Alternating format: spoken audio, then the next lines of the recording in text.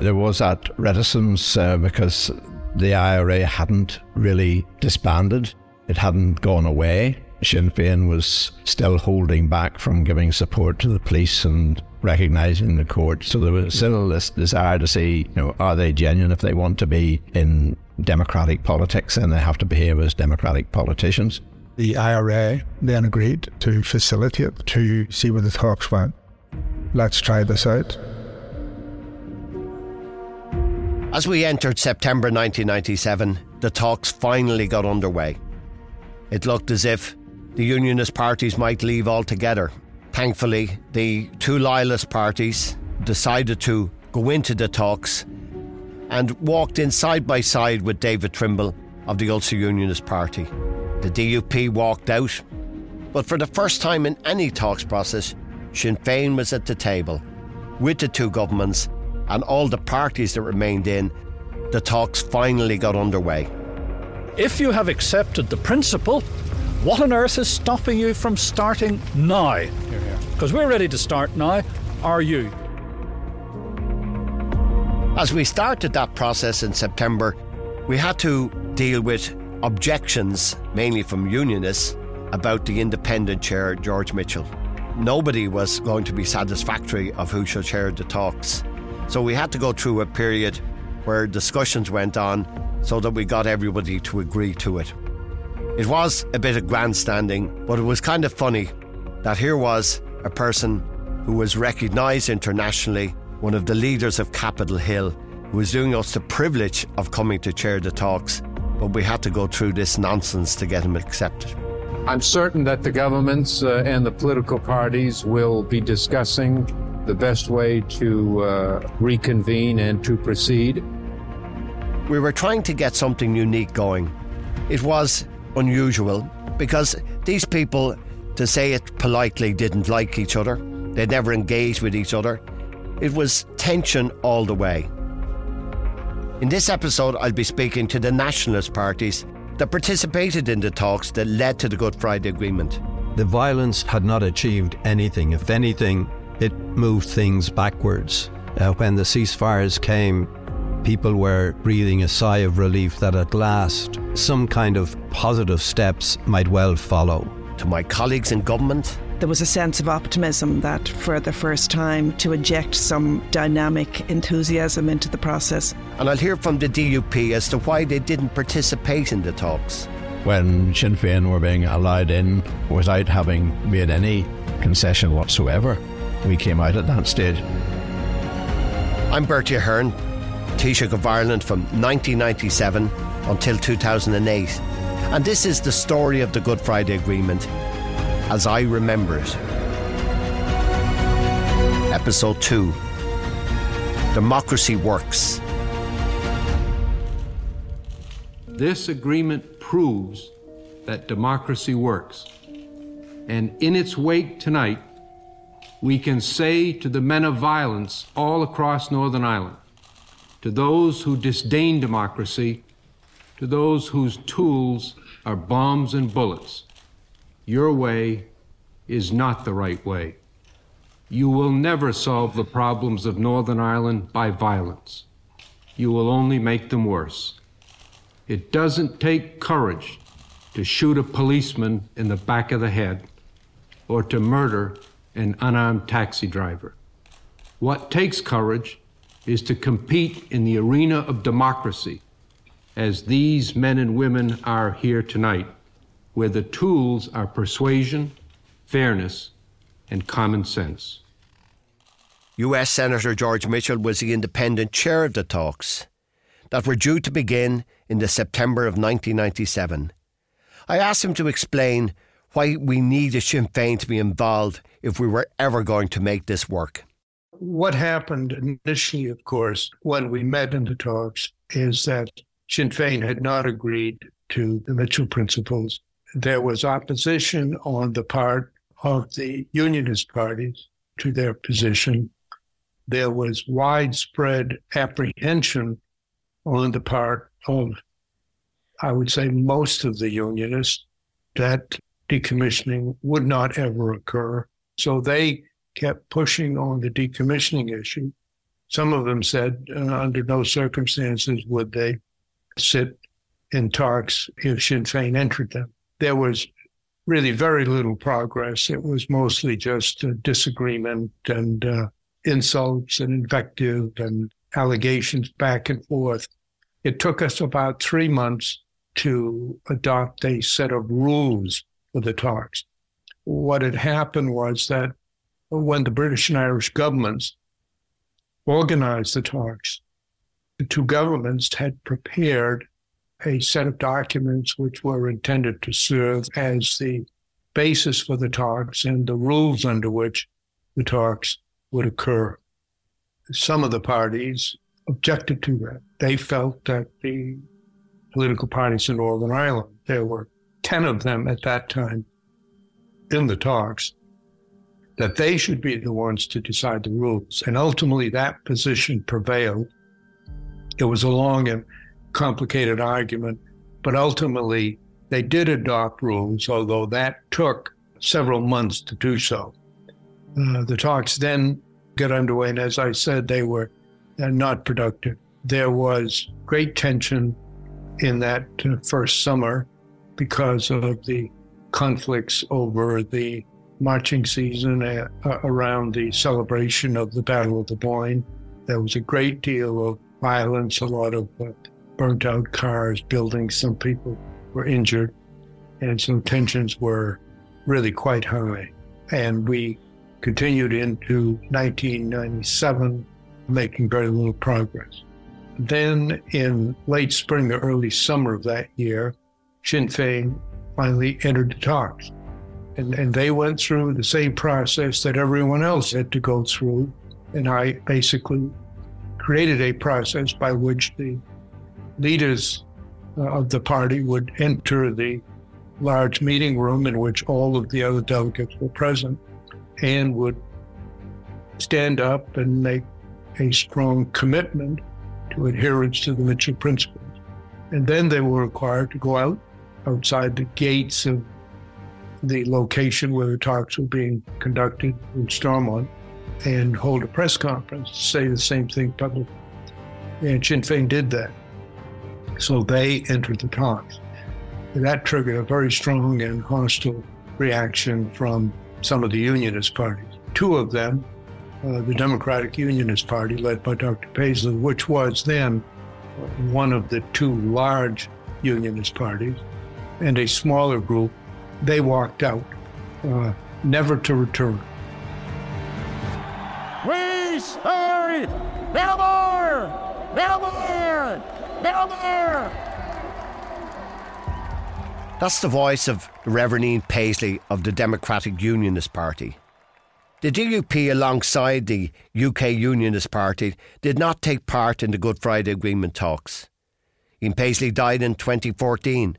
Peter Robinson had taken over as leader of the party and also served as First Minister in the Northern Ireland Assembly from 2008 until 2016. He managed them so well that he had him doing things that we were having to put him back. That's how bad it was at the very beginning. I didn't talk to him. Okay. I could have sat up a bit more, I suppose. In a comfortable chair. I met with Peter Robinson at the Stormont Hotel in Belfast to understand why they left the multi-party talks. I tend to look back in the 91-92 talks as, very, very useful because I wasn't directly involved, but at least everyone was setting out their position. But I suppose, Peter, when we look at it, with the ceasefires in 94, was that really where you felt that there was some progress that we could make after such a long period where it was very hard because of the violence to make any progress? Well, it certainly was a significant factor, but I think there was still some scepticism within the unionist community as to whether it was a genuine ceasefire or a tactic. I think the longer it went on as a ceasefire, the more we were able to hope that this was something that was going to be permanent. And certainly for Ian at that time, he was always very cautious that he was going to get caught out, that these people would go back to what they do best, and that he would find himself having made some agreement or arrangement and be part of some agreement or arrangement, and they would go back to violence once again. And I suppose 95 probably showed, 96 showed a bit of that when we went back to Canary Wharf and the Manchester bombing and the other issues. Where I come into it in 97, I suppose the issue was it permanent, was a second shot at the ceasefire. Of course, we were all worrying that might not be, but how did you feel then? How did the party feel from that summer of 97 when the ceasefire came in? And I suppose the governments changed in the South and in the UK. Well, again, there was that reticence because the IRA hadn't really disbanded. It hadn't gone away. The Sinn Féin was still holding back from giving support to the police and recognising the courts and all of those issues. So there was still this desire to see, are they genuine? If they want to be in democratic politics, then they have to behave as democratic politicians. So it was still a period right even through until the period when we were the largest party in Northern Ireland. Even then, when we got involved with the IRA, it was very much. But even then, we'd reached an agreement with Sinn Féin, and at the very last moment, we don't know why, they called it off. Because the government had agreed, the two governments had agreed the basis of where we'd go forward. We'd agreed. It was called a comprehensive agreement, I think, at the time. And Sinn Féin had been working it through right up to that period, but at the last minute pulled out and said that they weren't proceeding with it. And then within days, the Northern Bank robbery occurred. So again, we considered it to be divine intervention at the end of it, because if we had reached an agreement and then the bank robbery had occurred, well, clearly the whole thing would have been up in the air. So there was always this suspicion that they hadn't agreed to a lasting ceasefire. And we knew that there was always going to be difficulty with a large organisation to keep everybody in line. But, while that suspicion continued, there was always a doubt in our mind, and we were looking from Sinn Féin to see some indicator that they were prepared to make a concession that would allow unionists to feel that this was real. In the 97, when we started the multi-party talks in September of 97, and through that winter, was that your main concern? Was that your main concern that, how can you sit in on that deal? And because if you do get tied in, then the whole thing could unravel again. Well, we did sit in at the beginning. Yeah, at the start, the talks. But when Sinn Féin were being allowed in without having made any concession whatsoever, we came out at that stage, and indeed it was the agreement between the three unionist leaders that they would all come out at that stage, but David Trimble went back on the agreement, and it was only Bob McCartney and Ian Paisley took their teams out. Yeah, and in that run in those months into the Good Friday Agreement, was the substance of the agreement something that you thought wasn't so bad, but it was the concern of the fact that there was no decommissioning, that there was no commitment to decommissioning? Was that the main reason why you didn't see that you could stay in? Well, clearly when you're going into a referendum, you can't say I'm against this piece and that piece and so forth. You have to be against the overall agreement. But from our point of view, we were obviously keen to have an agreement. We were keen to move Northern Ireland forward, but there were, I suppose, a number of aspects of that agreement which were totally unacceptable to us. Sinn Féin would have had ministries with no accountability whatsoever. They could take decisions and that was it. Indeed, that was proven when we went on. They were able to take decisions in spite of the fact that the Assembly voted against it, their committees voted against it, the Executive voted against it by a majority, but they were still, their decisions stood the way it was set up. They hadn't given their support to the police. They hadn't recognised our courts. The whole issue of decommissioning had not been dealt with. And from a unionist point of view, the destruction of the police force was a big issue as well. The Democratic Unionist Party was out, but for the first time in any talks process, Sinn Féin was at the table. We were dealing with very devious people who had the capability, if they so wished, effectively to destroy me as a Republican and effectively bring about a set of circumstances where I could lose my life as a result of my participation in these talks. The reality was that the whole peace process broke down some years earlier. Around the period of St. Patrick's Day of 1995, an issue arose that Sinn Féin would not be allowed to enter the talks until decommissioning happened. There were 3 clauses listed before they were to be accepted into talks. They became known as Washington 3. Essentially, it meant that decommissioning would have to happen, or at least start or commence, before they could enter the talks. This, of course, was a new precondition which led to great difficulties and ultimately to the breakdown of the ceasefire in February of 1996, which had started back in 94. This was regrettable, unfortunate, and put back the political process. I came into government in June of 1997, and the task for me on my election was to try and get the ceasefires that had broken down some years earlier back on track, to get Sinn Féin to convince the IRA that it was worth making another effort to bring forward the talks. Well, Gerry, listen, I've enjoyed all the years working with you. We're opposite side of the table through endless negotiations at endless places. And thanks for contributing to this and to get your take on some of the issues of 25 years ago. Thank you. And thanks. I think it's a good idea what you're doing. So, Gerry Kelly has been one of the most prominent leaders of Sinn Féin in Belfast for many, many years, who had served time in prison in the United Kingdom, was a hunger striker. He, along with Martin McGuinness and Gerry Adams, were key negotiators. I sat down with Gerry Kelly to discuss how Sinn Féin came back into the talks and the role they played.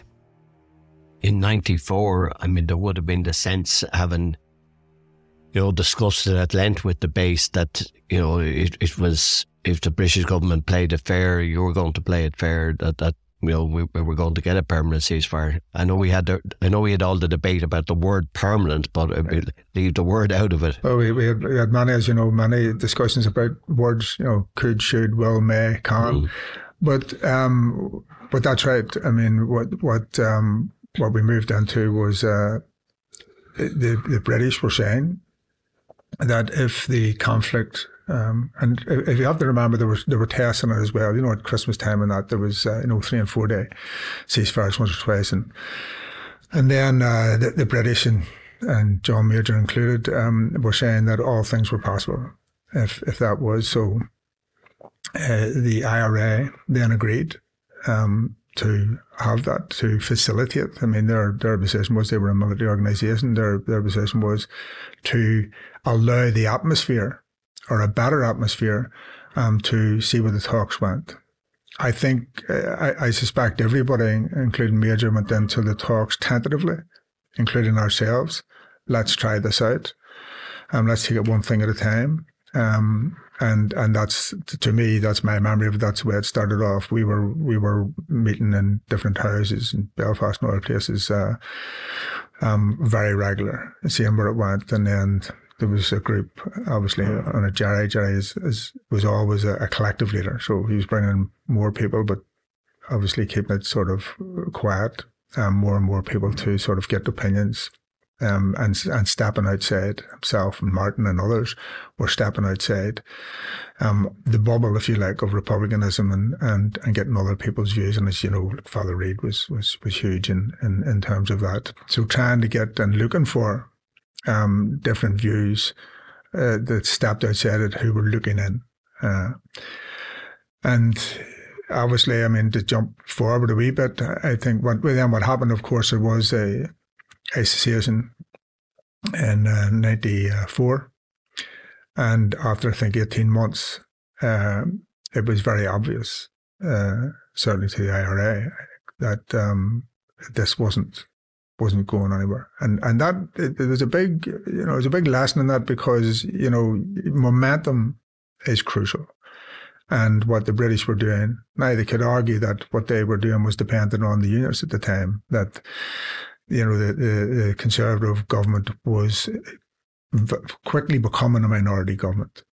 And they were strong off because to stay in power, as they seen it, they needed the unionists. So, I mean, looking back and in retrospect, that was probably their notion, but they were putting up barriers, and that was very obvious. And then we had, tragically, the IRA went back to conflict. And then there was a bigger job to do, in a way, to try and convince people that, we still need to do this. And of course, when you probably correct me, I probably get my times wrong here, but certainly when Tony Blair came in, he had a huge majority. Yeah. And one of the things we used to talk about, there was this notion that, you would get a better movement out of Labour Party. There was another view that, looking at like France and Algeria and all of that, that it wasn't necessarily the party, it was that they had to be strong enough, whichever party it was, to be able to make decisions. And I think that was a huge, it's not to take credit away from Major and that, but the circumstances then were changing. Albert Reynolds, I think, because he was there for such a short time, but he came in without, if I could say this, without any baggage, and he, I think, approached it more like, not in a necessarily political or with baggage way, but in sort of, this might be able to be done.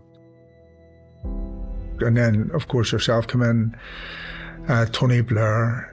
It was a bit like, I think that there was a number of people, and it could only be accidental in a way, I mean, obviously you became Taoiseach. You can speak for yourself here, but I mean, my notion was always that yourself, Tony Blair, Gerry, and John Hume, in different ways, and obviously became connected and all of that there, had this idea, which was, for the British Prime Minister, was certainly a different idea, that, there's a possibility here. Not necessarily that it would, but that there was a possibility that it was no longer just a security issue, something that you would talk about as containment, defeat, all of that. That there was a possibility, and it's been used a lot of times. I don't know if it was known at the time, but I mean that maybe there was a historical moment here. And then with Bill Clinton coming in as well, and also David Trimble. Who had just, I might be doing him a disservice here, but a lot of it was to do with because he was an unexpected leader, and I think it was to do with Drumcree and what he did at Drumcree and all of that. So there was nearly in a certain way an alignment of people in whatever level was in their head, certainly had the idea, and as you know, Gerry and Martin and that was in touch with yourself, and it was contacts, and those contacts became more and more important. They were always important, but I mean the discussion became more. There was more life in it, if I could put it that way, and I think hope started to go there, but everybody still cautious, and as maybe these things always do. But I mean, this was a bespoke process. And the result of it was that, I suppose I started meeting Tony Blair. I was leader of the opposition. He was leader of the opposition. So 95, 96, we started meeting with Mo Molan and looking at what was possible. And I suppose a big challenge for us was when both of us came in that summer of 97, was to try and get the ceasefire back on, and thankfully the IRA moved very quickly that summer. In the 96 talks, Sinn Féin were excluded because of the fact that the ceasefire had broken down. And then when we came in, the big demand of yourselves and the Sinn Féin leadership was that if there was another ceasefire, our challenge was to get you into the talks process quick. And we went from that July to the September. So I think we did achieve that. We got it in. That September, to move to that September 97, Gerry, that Sinn Féin now were in the talks for the first time, because they weren't in the talks in 91, 92, and they weren't in the talks in 96. So this was a bit of a shock to unionism and loyalists, that they now had to they now had to deal with you good guys face to face. We were slightly shocked ourselves, of course. But when we started that run in 97, what was the sense that we could reach a deal then? I had endless meetings with Martin and Gerry, but through the movement, did people believe it was possible to get a deal?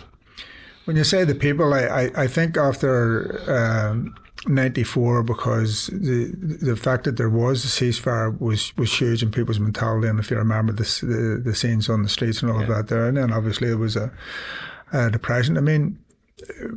Moving out of conflict, or at least the idea that even moving out of conflict was possible because it had been going on for so long, I think opened up or empowered people. I don't want to sound like a psychologist, but certainly in a general sense, it empowered people, and it empowered us, certainly, to be able to, because the atmosphere was there, to be able to sit down and talk about all aspects of it.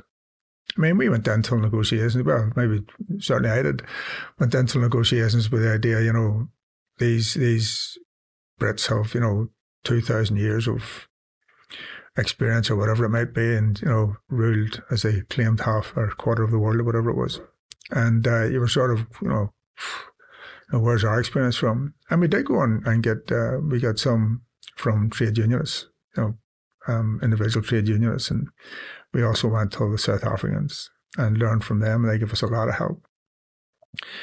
And what we found fairly quickly in the discussions was that the British didn't actually have a master plan, that the plan had been for many, many years containment, inertia.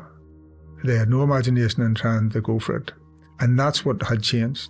That is what had changed. And and as I say, the individuals that we're talking about right across are, John Hume to Gerry, to Martin, to yourself, to, Bill Clinton and Tony Blair. I just think that's what created the atmosphere. That part of it came from the top. But there was an openness, a new openness to talk things out, I think. And it was intense. I was part of going out and talking to activists throughout the country. We were talking about travelling earlier on. I did a lot of travelling then with others, going around and trying to explain. You couldn't tell every single wee stroke and dot of it, but certainly the direction of travel and what was the possibilities, but it mightn't happen. You always had to have, don't false promise, don't do any of that. And it's a very political community. You have to remember that, because it had been through so much, So people were up for logic, and of course you'll always lose people. That's it. That's part of leadership as you move forward. But I think the leadership of Martin and Gerry in Republican history is unique in the sense that they were able to bring people along without going through that process, which had happened many times in the past and republicanism and that. One of the things I do really remember, it's always struck me, because I was in the first team who were in talking to the civil servants. I think it was under Quentin Thomas. I remember the top civil servant wouldn't come, right? So it was the second guy. And we were sitting across the table, and it was very obvious over time and time again that they were just stonewalling, that they weren't really going anywhere and all of that.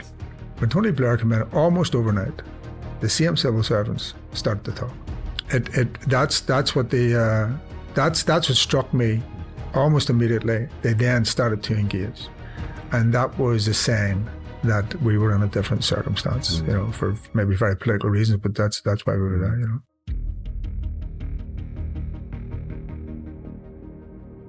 The other nationalist party at the table was the SDLP, the Social Democratic and Labour Party, led by John Hume and Seamus Mallon. John Hume was undoubtedly one of the leading figures in the history of the island of Ireland.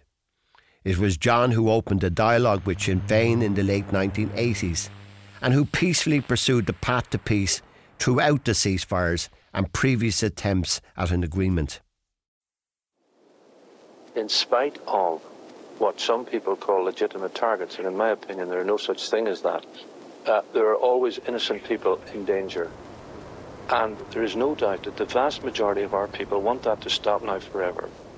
And I believe that discussion and debate has gone on within the Republican movement as well, and I believe there's a strong movement there as well to stop it forever. From the time I entered the Dáil in the summer of 1977, I was lucky enough to meet with John Hume. He would come to the 5th floor Leinster House and always made a point in talking to us. We got friendly together, and when I became whip in 1982, John would always come to my office when he was arranging meetings to go to see either Charles Haughey or John Wilson or other key people in the party at that time. I was lucky enough to become very friendly with John. Later on, John would come to my constituency office. We regularly would go out together and talk through various issues of the process. He had a big influence on my thinking on Northern Ireland, and he was one of the architects for many, many decades of trying to find a peaceful way of making Northern Ireland work. I knew John and his wife Pat very well. Sadly, both have since passed away. I met with their son John Hume Jr, and he recalled those early attempts to get Sinn Féin and the IRA to embrace an agreement. I remember vividly the day, and this would preceded the Hume Adams talks. I remember the day he got a phone call from the IRA, and they said, meet at a certain point just over the border, the Buncrana border, at 4:00 on a Friday afternoon. And I remember ringing my mum. Mum would have been in the office, and he rang down and he said, look, I'm going away, and sort of, and I think this was code word for, because everyone assumed, I think, that our phones were being bugged at the time, But he was taken in the van, he was blindfolded, he was driven around the country for 24 hours. He was finally sort of put in a room and, put in front of the Army Council, who then wanted the video of the meeting, and I think they sort of, he refused. So he was put back in a room and another 24 hours and then driven halfway around the country, and then eventually was put out on the side of a road somewhere in West Donegal, And my mother was beside herself with worry, as we all were, And obviously this couldn't be talked to anyone really outside, very close friends about this. But that was my dad, despite these things, despite being sort of, he was not for stopping. And he would, as he said himself, if I can achieve by talking to people what thousands of soldiers and thousands of policemen on the streets have failed to do, then it's my duty to do so. Yeah. Did he ever speak about the meeting with the Army Council? I mean, he obviously was trying to articulate that if they did come in out of the cold, there was a peaceful. Yeah. I think that was his view all the way along. Yeah, I mean, that was his view, that, there's, if you come in out of the cold, if you, that this is the only way forward, that you're never going to create what you ultimately want by putting a gun to someone's head, that you cannot force, a united Ireland. It's just not doable. And that there has to be a way forward. And eventually they saw, that he was right, I think. Yeah, and I think he convinced probably Adams from that period, because the road was that Gerry Adams started trying to communicate through the army to and then Martin McGuinness, who knew your dad well anyway. Of course, yeah. Just when we come through to the ceasefire, I suppose it all really changed. He went through that 91-93 period where, you know, the doubters and the naysayers were down on him, and you described that. With the talk of the first ceasefire, it must have been a huge, you know, sense of achievement for him. Oh, without a doubt, it was, you know, he had climbed the mountain, you know, he sort of the big black cloud had lifted, whatever, you know, I mean, he had achieved it. And I remember there was a huge sense of euphoria, you know, everywhere. Everywhere. I mean, but on the entire island and further afield, it was just incredible looking back. And, you know, he was delighted, and but around about that time also his health started to sort of to play up with him, and sort of, you know, he you know, it sort of life for health reasons became a lot more difficult. He was hospitalized quite a bit in the period 94 to 98, and he just wasn't himself again. I think the sort of the hard years were starting to take their toll, you know. But he was delighted. He was my mother. I remember so well the day of the ceasefire, and, you know, it was the happiness and the hope, and everyone was sort of, you know, it was a new dawn. Yeah, and I know he was very he was furious, I suppose is the word to use. I remember when the Washington Tree, Sir Patrick Mayhew, signed up to this. When we wanted to get the talks started with Sinn Féin into the talks process and the Loyalists into the talks process, he was furious when they started bringing up these obstacles about the word permanent, and and your father was a man of understanding what words meant more than most. He was academic in his own way and in his earlier life, but he was furious about those delays, which ultimately brought down the ceasefire, which was nothing to do with anything other than that. Yeah. I think he viewed that as just, you know, the whole permanent sort of, you know, and decommissioning discussion to be, or debate to be, one of no. It was just time wasting, and really was not, you know, I mean, obviously there were genuine concerns there, but ultimately this was just an exercise in wasting time, and, you know, I think that's been proven to be the case, sort of in hindsight, you know. No doubt about that. I just want to move to the period where we're covering in the Good Friday Agreement, probably from the political position, but I think where your father played a huge role, as he did all the way from 68. But we come to the second ceasefire, summer 97. I was lucky enough to be elected. Taoiseach Blair was in a few months before me. And then there was my job was to get Sinn Féin on side, and Blair's job was to get Unionists on side, and it was the risk about getting the talks process going. And I recall your dad advised me, as he had done from the time I was young, because he used to call into my office back in the early 80s when I was government whip. He'd always appear down, and he'd come to Whip's office, was always somebody there.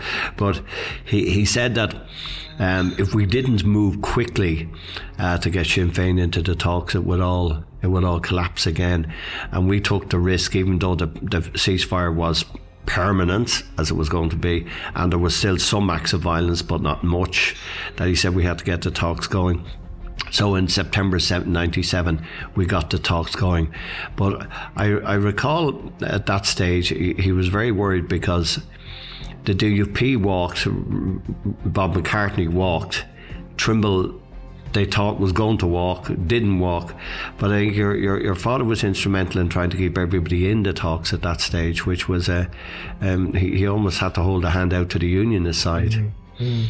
Yeah, and what Dad believed at the time, that there was given the personalities involved, you know, leaving aside the DUP and Bob McCartney and the like, but given the personalities involved, it presented an opportunity to reach an agreement, you know. you know, you were the Taoiseach at the time, and your commitment and your hard work was second to none. Tony Blair, I think, was the first Prime Minister in a long time that actually saw this as a priority. We had Mo Mowlam as Secretary of State, who Dad had a very close relationship with, and, you know, they worked very, very well together. And you had David Trimble, who saw the opportunity. And I think, you know, it was that meeting of great minds that sort of really allowed this to happen. And, you know, I mean, Dad, yeah, he was there in the middle, cajoling, trying to keep people on track, keep people at the table. And it was a tough negotiation, as you'll remember. The people of Ireland are divided, unfortunately. That's the problem. Now, you face up to the problem, or you can wander around having theological arguments about everything else. The problem is that we are a divided people, and the answer is to get agreement.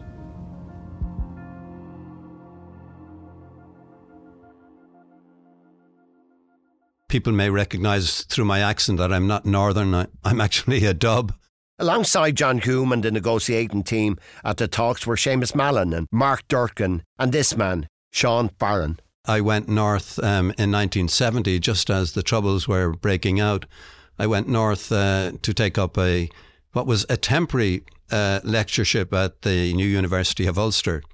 After a year, the lectureship became permanent, and I've remained there ever since.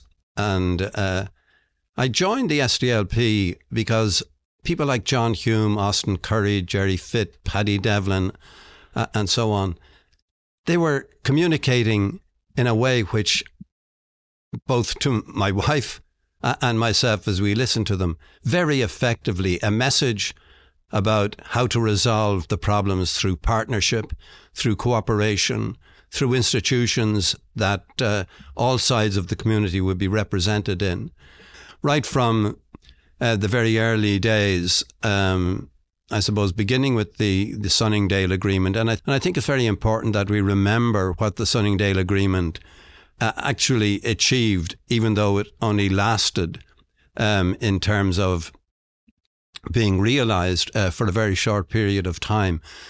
But it promoted the idea of a partnership between Unionists and Nationalists. It promoted the idea of North-South Ministerial Council, the Council of Ireland. And it set about, in a very determined way, to try and bring a new dawn into Northern politics. Sadly, regrettably, it didn't succeed. And the success led to a period which we could, I suppose, refer to as the dark years in Northern Ireland, when violence dominated, the violence of the IRA, the violence of the loyalist paramilitary groups, the UVF and UDA. And there seemed to be no hope around that the situation could be rescued from that. There were several minor efforts by various Secretary of States and others to initiate a process of discussion between the parties, but they came to nothing. And that situation dragged on throughout the late 1970s, the 1980s.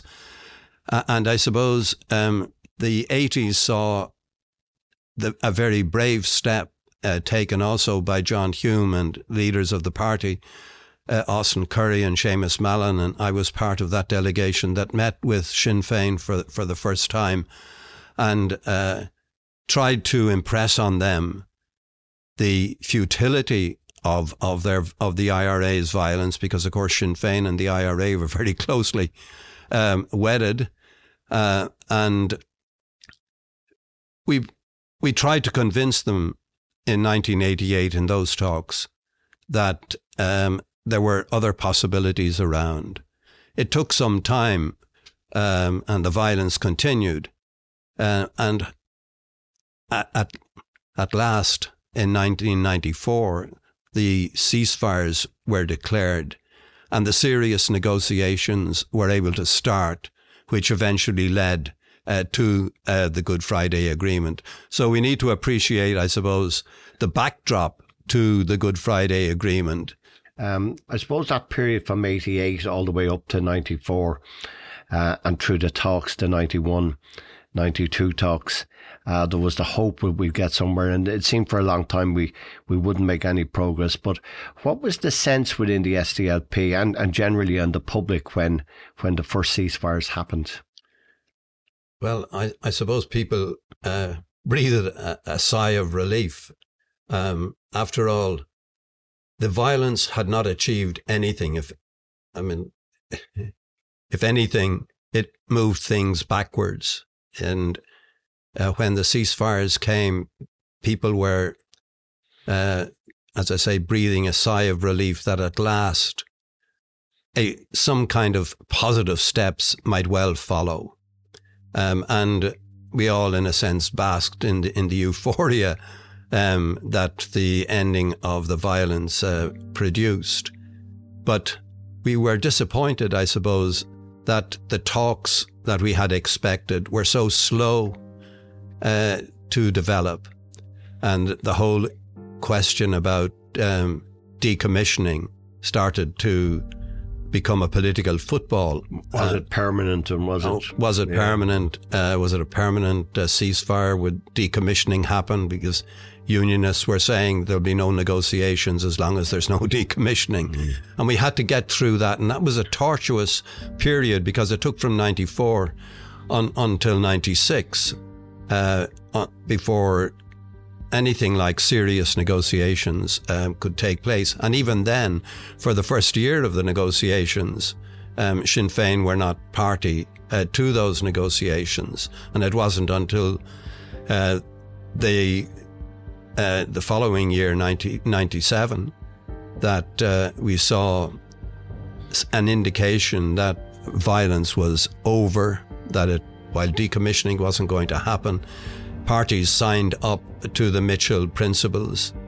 which required parties to support a democratic approach to the problems, and made sure that the talks could take place, if they were going to include Sinn Féin, that they would take place in a non-violent context where the violence was over and people could feel that an agreement could be reached where the violence would be in the past. So that was the nationalist perspective. Then there was my own government, which was newly formed at the time the talks started. The Progressive Democrats have promised to increase contributory state pensions to £100 a week over 5 years if the party gets into power. The PD leader, Mary Harney, also said she would penalise unemployed people who refuse what she described as reasonable offers of work or places on training programmes. My main coalition partners were the Progressive Democrats, led by Mary Harney, and one of the key figures in her party was Liz O'Donnell. Originally, I had been appointed as Minister of State at the Department of Foreign Affairs with responsibility for overseas development and human rights. So this was an added remit that my party leader had given to me. In her usual way, she'd contacted me on the phone one day and said, in the context of other party matters, she was talking to me and she says, "And by the way, you're doing the North." Typical Mary Harney sort of, throwaway remark almost, that you're doing the North. So I nearly died. So that put the frighteners on me, and I did all my homework right through the summer in Donegal, reading all the documents. When we came into government in the summer of July 1997, the peace process was in a moribund state because the Canary Wharf bomb had blown the whole thing, stopped the negotiations. And there was kind of despair. But the new government coming in, two fresh governments coming in, with yourself as Taoiseach and Tony Blair as Prime Minister, there was a sense of optimism that for the first time, with a huge majority, Tony Blair had the opportunity, to start afresh and to inject some, dynamic enthusiasm into the process. But of course, we'd no ceasefire. So under the rules, there had to be a ceasefire before any meaningful discussions took place. So that summer, I spent the summer just beefing up on all the documents, because the one thing that is frequently forgotten, I think, is that a lot of work had been done by previous governments on, by the Reynolds government, Bruton government, in kind of putting together the documents, the framework document and the joint declaration in 1993 had really set the parameters of a possible settlement. So I went off to Donegal on my holidays to do my Ecker and read up all those documents, because we had there was a ceasefire on the 20th of July. I remember it because it was my birthday, and that meant that we were back in business potentially to start the negotiations in September. So before September came, I had familiarised myself with all of the documents. So then when we kicked off in September, there was a decontamination period where Sinn Féin had to, stay on ceasefire until the talks began. So I think there was an air of optimism that Mo Mowlam and Tony Blair were injecting. They were naturally reforming politicians as well. So, and they had a good relationship with us from the very beginning. And I think that was central to the success of the whole process from 1997 September to the Good Friday Agreement, is that the two governments were really at it. We had the same objective. We were helping each other to overcome obstacles, and that was crucial to the success, because there were rocky periods where there were breaches of the ceasefire, where we had to suspend our critical faculties about the bona fides, for example, of loyalists or Sinn Féin, about arms and murders happening. So that solidarity between the two governments, and the use of our best teams in your own Taoiseach's office, the best people were being deployed, and in Foreign Affairs our best people, our best diplomats were being deployed. Similarly in Tony Blair's office, the best of civil servants were being deployed to this. It was the singular most important policy objective of the two governments. So I think that's what gave us the sort of confidence to move forward progressively. On the next episode of As I Remember It, the unionists that did participate in the talks and what brought them to the table. At some point it had to stop. At some point the violence had to stop, and there had to be something to replace it. Loyalism is not Neanderthals. They're not knuckle-dragging thugs. They're people with genuine concerns and worries about the future. Well, we had to proceed and find a way forward. It was just as simple as that. We had to find a way forward. And why the Women's Coalition always brought a smile to Tony Blair's face. We basically sort of said, well, look, now's an opportunity to try and broaden politics, because one of the things I think we found was violence narrows politics. Everything was so focused on the constitutional question, and there were huge economic and social and rights issues that had just gone by the board, basically. All the parties to the problem had to become parties to the solution, and they were now seated at the same table. As I Remember It, it's a News Talk original podcast. The executive producer is Mark Simpson. The producers, Jess Kelly and Sandra Honan. Sound mixing, Lachlan Hart. Archive audio used in this episode was from RTE, BBC and ITN. Go to newstalk.com/Good Friday Agreement for bonus material, including full interviews, videos, a timeline of the peace process, and a glossary of who's who in the Good Friday Agreement.